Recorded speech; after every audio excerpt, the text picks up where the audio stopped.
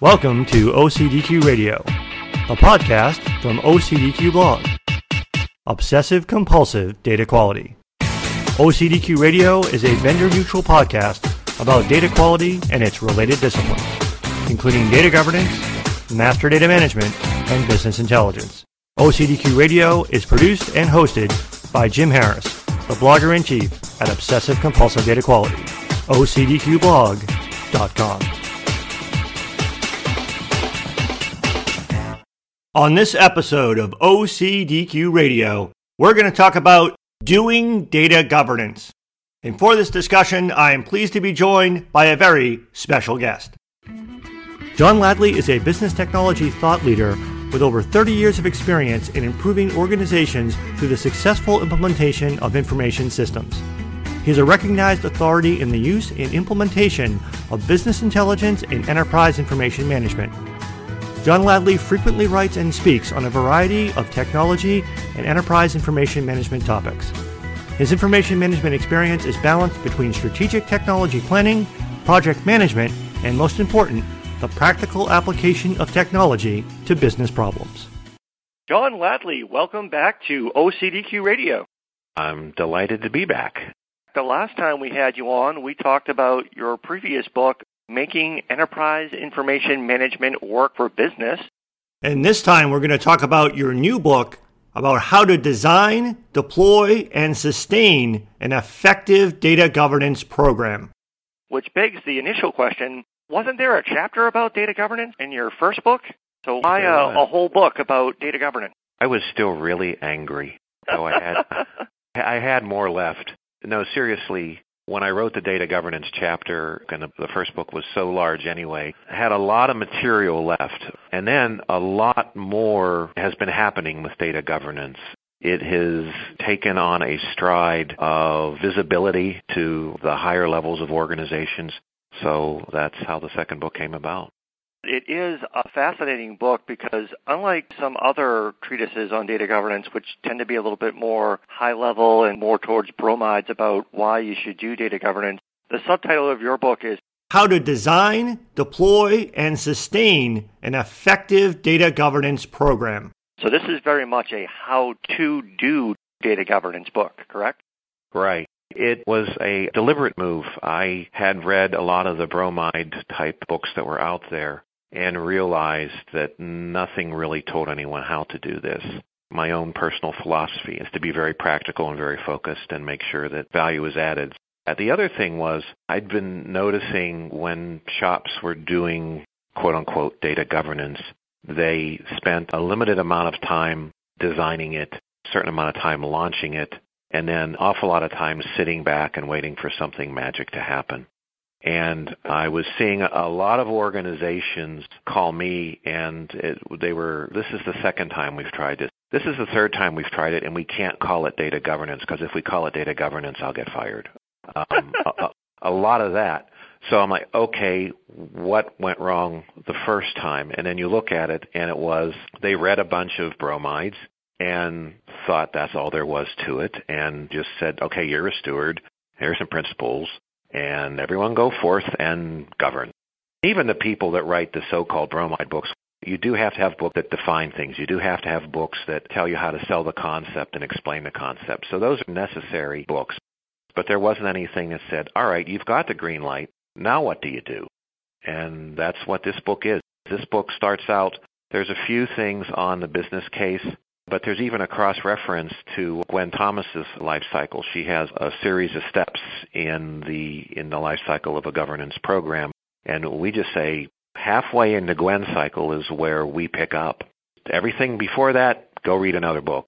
We say a few words about it, but then we pick up where you've got the green light to go do it. Because that's where an awful lot of mistakes are made, is when you sit in a room and say, now what do we do? So that's what I addressed. Well, I definitely agree, John. There is a lot of value in resources that can help you get to that point where you got the green light to go ahead with a data governance program. And I definitely agree that that is where a lot of programs don't proceed very effectively from that starting point.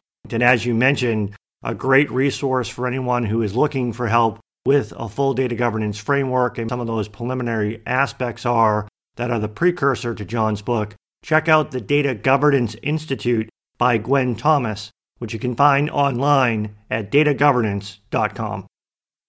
One of my favorite quotes in your book is actually in the chapter where you talk about definitions and concepts of data governance. You say, metaphors are hard to implement.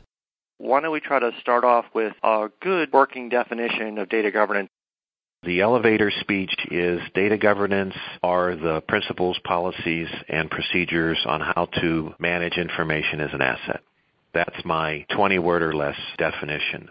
Now, there's two really critical concepts behind that, though, and this is the first spot the mistakes are made, and that is that data governance is not information management. Data governance is how do you manage your information, and information management is actually managing the asset. A good 60% of my clients right now are not IT. They are business leadership, and IT has a minor or non-existent role in the programs. But they bring you in saying, we need governance, but we wouldn't know a governance if it bit us.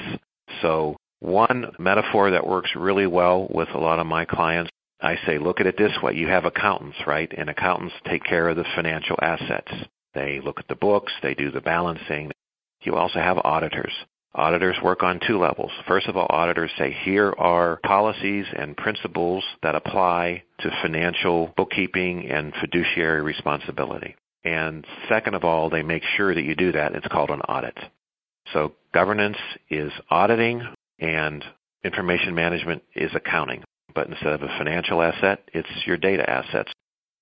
I love the metaphor of the auditing and accounting, the difference between data governance and information management when we get into more of a look at the functions that are involved. And I was wondering if we could maybe go over some of those so that people get a bit of a better understanding of exactly what that delineation is between data governance and how that's different than the information management. Sure. When you're building out your functional model of your governance program, first of all, let's understand what functional means. Functional means what are you doing? Not how you're doing it, but just what are you doing? I deliberately take the reader through steps of what do you do and then how do you do that. And that is done with great deliberation because you have to understand there's a bunch of things or activities that the governing body or bodies will do.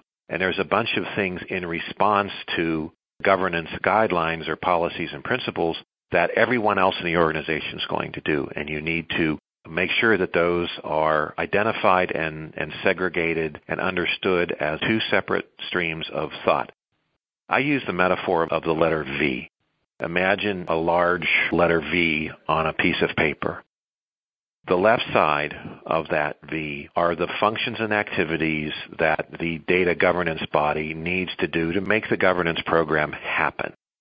The activities and functions on the right side we'll call the information management side, which is all the activities of taking care of the information asset at the behest and guidelines of the left-hand side. And these, of course, come together at the bottom. Well, what happens at the bottom, that's the intersection of guideline and practice. That's the intersection of audit and accounting. It's the intersection of principle and action. So your stewards or your data architects or your data cleansers or your BI people or whoever is doing stuff with it are down there at the bottom where these things come together. So what you have is data governance being consciously designed as a program. And as any other program has in it, it has separations of duties. Again, going back to the accounting metaphor. If you have someone doing it, you have to have someone auditing it. When I do a talk or a class, I talk about the example of balancing petty cash. Do the outputs and the inputs and the receipts all add up? If the person that maintained the petty cash drawer was the person that balanced the petty cash drawer, you would have a perfectly balanced approved petty cash drawer with nothing in it because you don't have a separation of duties. And we all understand this in business. We understand when you get a letter from an auditor for your bank statement saying, are your bank statements right? You know that the auditors are doing their jobs. We don't argue with that. It's the same thing with the information asset. The people that are actually touching it and moving it around and doing things with it cannot definitionally by principle, be the same people that are telling them what to do with that. There has to be a separation of duties. That doesn't mean you need a whole new organization to do this, but you need to have built-in separation of duties. So when you're talking about functional design, that's the first thing you understand. That there's a bunch of functions that the governing body or the governance office or your councils or whatever you end up calling them, they will do their thing, but they won't be actually managing data. They won't be executing data quality profiles, for example. But they will be saying that when you do data quality profiling, this is what you do with the result. And when I start to explain the functional design first from that sense of deliberation, the light bulb goes on. You have to get that list of what is done before you begin to even nibble at all on the how and the who. You're listening to OCDQ Radio, a vendor-neutral podcast about data quality and its related disciplines from the Obsessive Compulsive Data Quality blog produced by Jim Harris. Visit ocdqblog.com/podcast to find ways to subscribe to OCDQ Radio and get links to the blog post summaries of every episode. You'll also find ways to contact me, Jim Harris, if you're interested in being a guest on the show or if you would like to discuss sponsorship opportunities. So be sure to visit ocdqblog.com/podcast for more information about OCDQ Radio. And now, back to the show. On this episode of OCDQ Radio, we are discussing data governance with John Ladley, author of a new book about how to design, deploy, and sustain an effective data governance program. Before the break, John Ladley made the important point that data governance is not the same thing as information management.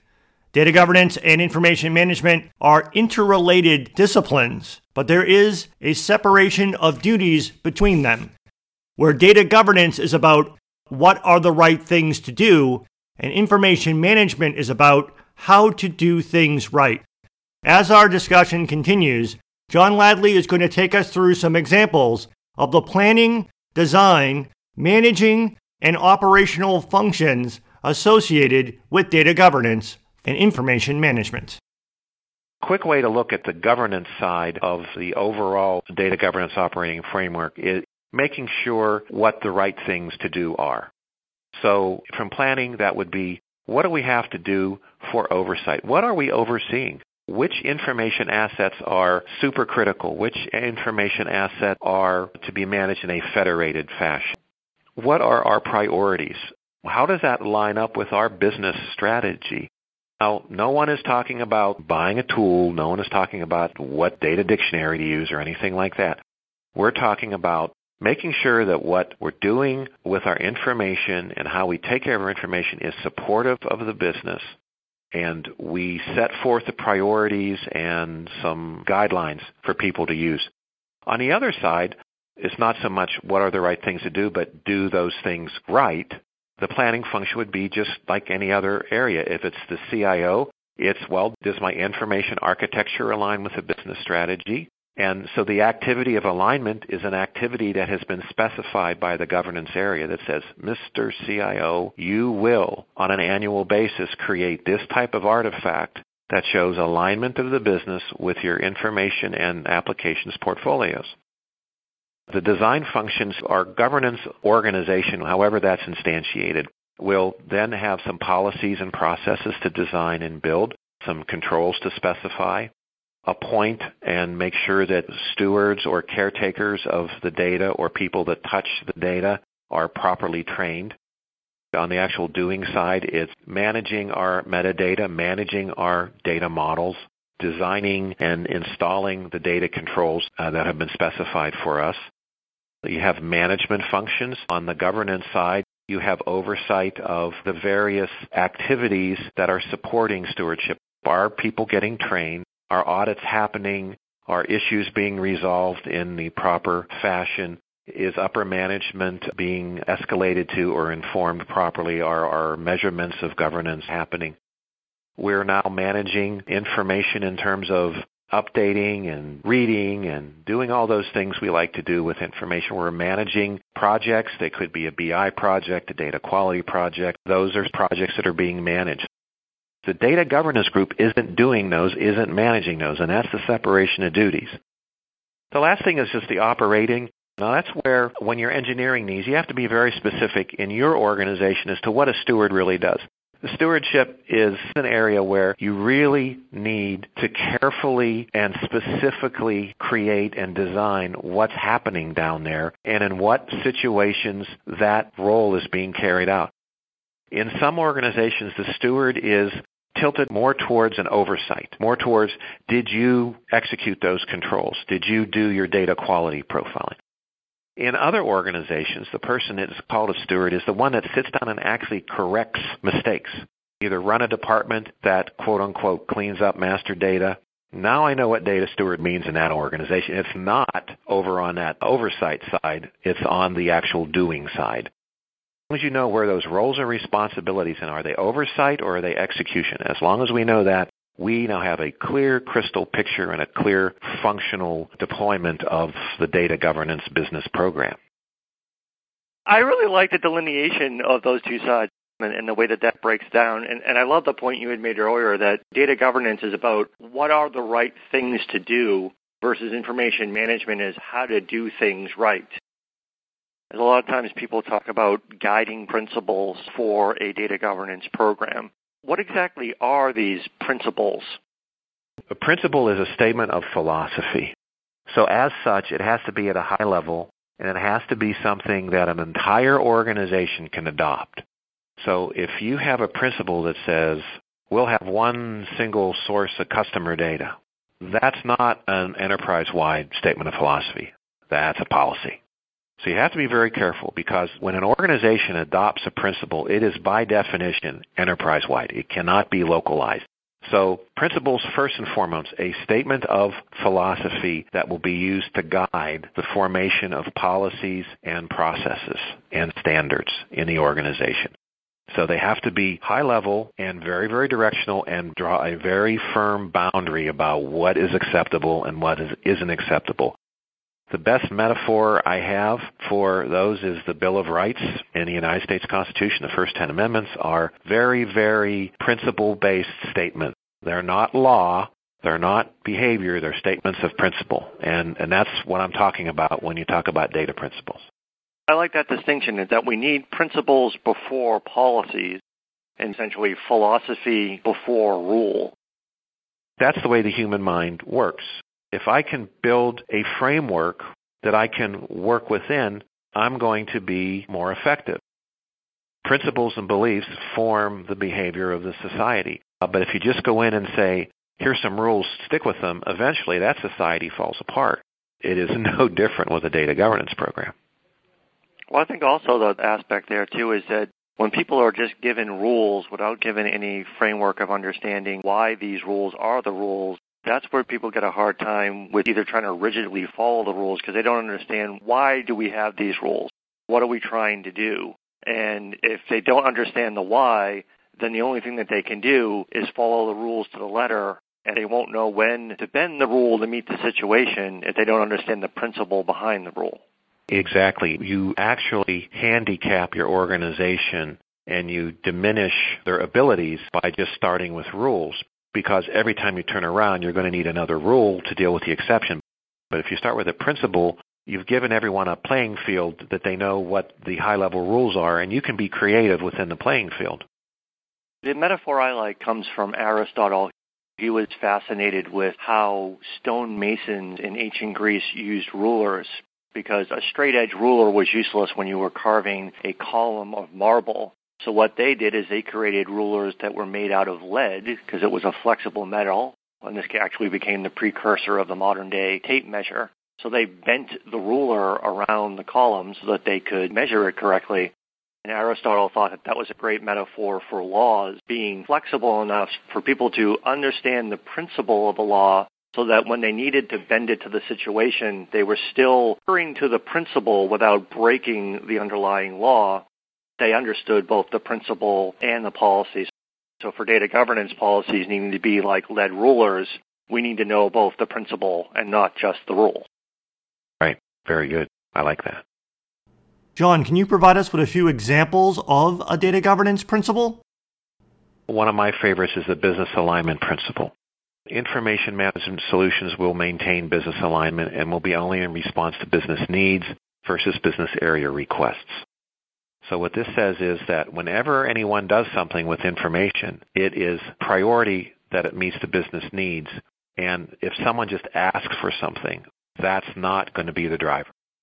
Now think about what this principle does. First of all, it removes the CIO from that unenviable position of having to be a 100% service-based organization. I want a file with this on it and get me that file, and you're the CIO and that's your job. And you do that 400 or 500 times and you get the data messes that we have now. But you got a CIO that's been delivering the following rules. If you have a principle that says, we're not going to do that, the business needs dictate that we have, say, golden copies defined, and that's what you're going to go use, and we're not going to just spit out a file because you ask. Another one would be standardization type principle, that you're going to have guidelines and standards for all of your critical data needs. And you can define them as metrics, indicators, data structures, those kinds of things. When you say that, you're accepting at an enterprise level that one-off versions of things are now unacceptable. Thanks for those two excellent examples, John. As a quick summary, leveraging the material provided in John's excellent data governance book, remember that principles are statements of philosophy. Think of them as core beliefs that form the anchor for all policies and behaviors around information management. And also remember the relationship between a principle and a policy. A policy is a statement of a selected course of action and high-level description of desired behavior to achieve a set of goals. However, it is too easy for new data governance functions to spew policy without any substance. The real essence of policy is that it is a codification of principles. Policies are enforceable processes. Principles tend to be too lofty to enforce directly. You're listening to OCDQ Radio, a vendor-neutral podcast about data quality and its related disciplines from the Obsessive-Compulsive Data Quality blog produced by Jim Harris. Visit ocdqblog.com/podcast for more information about OCDQ Radio. And now, back to the show. On this episode of OCDQ Radio, we are discussing data governance with John Ladley, author of a new book about how to design, deploy, and sustain an effective data governance program. As our conversation continues, we will focus on one of the most important roles associated with a data governance program, data stewardship, as John helps us to understand what exactly a data steward does. Data stewards do whatever you assign to that label. There's a real strong argument to be made that everyone in an organization is a data steward. If you formally adopt governance and information management and treat information as an asset, you've adopted a mindset that says everybody that gets a paycheck with the company name in the corner is a steward. And that's steward in the classic definition of being a caretaker. It means you have responsibility and accountability for the health and well-being of a something. But that's very generic. That doesn't help anyone do their job. A lot of organizations have turned the data steward into someone who's very operational. I'm not arguing that the title is wrong. You have to step back and you have to look at the context that you're using information that you're thinking is subject to governance in light of how it's being used. Information is very, very different based on its context. If I have customer number, and customer number is being used in the context of entering a transaction, if I have the customer number wrong, then the wrong customer gets debit balance, or we get customer not found. But we have an operational aspect to that. If I'm counting customers, if I want to know how many customers I have, and I define customers as, say, 2 feet walking the face of the earth, that's a different context. It could be that the person entering orders, the customer is whoever we're shipping product to. And I could be one person walking the face of the earth and have 5 or 6 addresses that you ship to. If you look at my Amazon account, you'll see about 12 addresses. Well, that's family and vacation homes and places where I've had to mail books to myself at conferences. So from that standpoint, am I 12 customers to Amazon or 1? Yes, both are absolutely correct. There is no such thing as one definition of customer. Therefore, there can be no such thing as one definition of steward for a subject area like customer because the context and the usage are so different. It's impossible. And to say that, oh, hey, Marvin over there who's VP of marketing, since they get the customers, well, he's the steward. All you have is Marvin's context of customer. You don't have an operational view. You don't have a sustaining view. You just have the marketing-based view, which is, I got a customer. That's it. You've got one little part of your whole business life cycle or your business model. So stewardship is a function of several things. Usually it's a function of context. In the book, I have a simple illustrative matrix where the context are an external view, a cross-functional view, and a departmental view of a particular piece of information. That same piece of information views an event or a transaction or as a domain or like a subject area. So if I apply it to customer, what's the external view of customer? What's the cross-functional view of customer? What's the departmental view or departments, NTS, apostrophe, view of customer? That's the operational. And then there's the aspect of it, what about those same visibilities, but if it's as a domain or as a master file? So I have a 2x3 matrix. So I have 6 possible stewards. And we have very often in really large organizations or really complex organizations come up with models where a subject area can have as many as 9 quote-unquote stewards. Now that's where you get into the problem is what is a steward? So just to wrap up, first of all, the word steward is forget about it for a while. Design what you need. Design the roles, responsibilities, accountabilities you need. Then assign the title to somebody. Second point, in my ideal view, everyone's a steward. Nobody should have a title as the steward. Everyone is a steward. And then find some appropriate label for the various roles and accountabilities that these other people have. Bottom line is stewardship is complicated. You just don't assign somebody and say, go forth and be a steward and take care of things, because they don't have any idea what to do if you do that to them. Almost goes back to the standardization principle of you can't just say, hey, you're a steward, if you don't clearly define what that term means, or even to your point, you don't even have to use that term. Whatever you want to call people, you have to make sure that the roles and responsibilities and accountability are well defined to people before you just throw them into that role. Yeah, a really common error is you start the data governance program, you get the green light, and you say, okay, these are the people that should be on the council, and these are the people that should be the stewards, and you get them together for a meeting, and you might even do some training or something like that, and then you send them out. You've given them no context whatsoever on how to behave. You've given them some rules. They don't have the principles because you haven't started from a principled standpoint, because if you had, you wouldn't have done it like this in the first place. So you've really got to make that effort.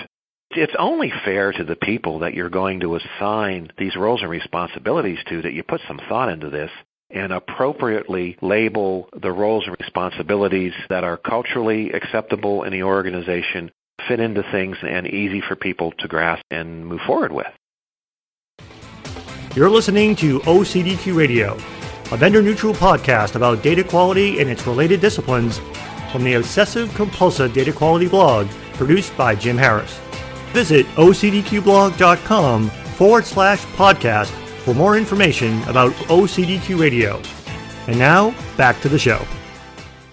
On this episode of OCDQ Radio, we are discussing data governance with John Ladley, author of a new book about how to design, deploy, and sustain an effective data governance program. In the final segment of our discussion, John Ladley provides 3 critical success factors for data governance. The first one is, I call this Jedi governance. All right.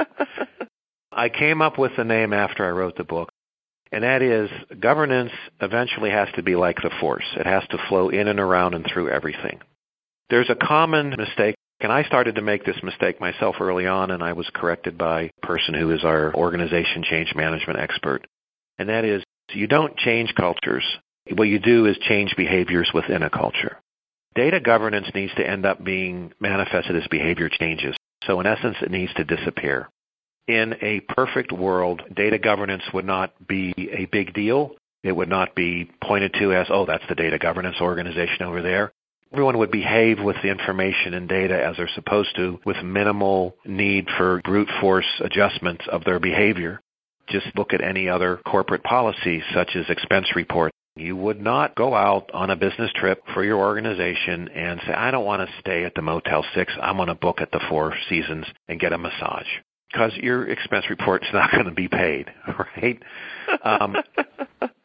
But people don't even do that because they know it is built into their behaviors. And that's where you want to be. That doesn't mean that you're not going to have some auditing and some oversight, obviously, over time. But you really want to have that mindset that it disappears. The second success factor is if you don't manage the behavior changes, it's not going to stick. You have to manage behavior changes within your culture. This is often called culture change management or change management. The thing you've got to remember is culture will eat strategy for lunch.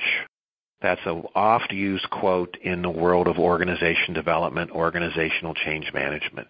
You've got to remember that. If you don't formally architect and orchestrate people's behavior changes in a kind, productive, and beneficial manner, this sucker will snap back and hit you in the face, and it will not stick. I have reached the point with our practice, and this is the gosh honest truth, that we get to a point where they say, here is another 400 discrete tasks on a project plan, but these are all related to organization change management. We're going to have some training programs. We're going to have some good communication plan. We're going to coach your stakeholders. We're going to coach your sponsors. We're going to do all those good things that are done. And we get, well, thank you for the policies and the principles and all that kind of stuff, but we just want you to do that. We're just going to send out a memo on Monday morning, and it's going to say everyone has to go along with this because it's really important. And at that point, we will leave the client. We have fired clients because they have just failed. And this is the absolute truth. They have just failed. The very last phase in the methodology we step through in the book is sustain. It's not a doing phase. It's a keep it running phase. And it goes on forever. It never ends until you've totally acculturated data governance as a new behavior. The last success factor, data governance, even if it started as a standalone, it has to be tied to a visible business benefit. A lot of organizations say, let's do data governance. And there's all these projects out there that are just happening and coming and going. And some of them, like little supernova, they flare and disappear. And then there's other projects that are black holes. You just keep pouring stuff into them and nothing ever comes out. And then you have the data governance over here on the side. You need to strap data governance onto one of those because data governance is by definition an enterprise concept. It's an enterprise initiative. I'm adamant on the fact that you can do governance as a proof of concept in a certain area by tying it to a project. That's fine. But it has to be accepted that this proof of concept is one little iteration of the acceptance by the entire organization that governance is necessary. So your third success factor is find something to explicitly show where governance really has created value. If it's not going to explicitly show some value, it's not going to sustain itself. It can't. It's impossible. So find the value. Find the money. Tie yourself to that. And you'll be amazed at how many other people want to do this governance thing because you were tied to a successful project. Well, if you want to know how to do this governance thing, I would follow the suggestion of Jedi Master Yoda, who says, buy John Ladley's book on data governance, you should. We have been pleased to have an opportunity to speak with John Ladley, author of a new book about how to design, deploy, and sustain an effective data governance program. John, thank you so much for joining us today on OCDQ Radio. And thank you so much for having me. I look forward to the next time.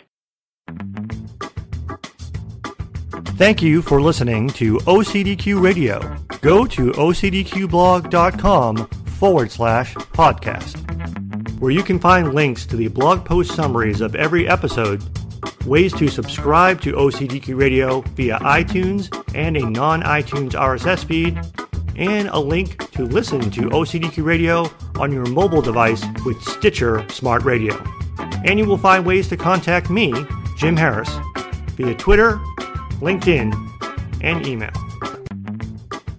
So be sure to visit ocdqblog.com/podcast. Thanks again for listening to OCDQ Radio. And until next time, may the data quality be with you, always.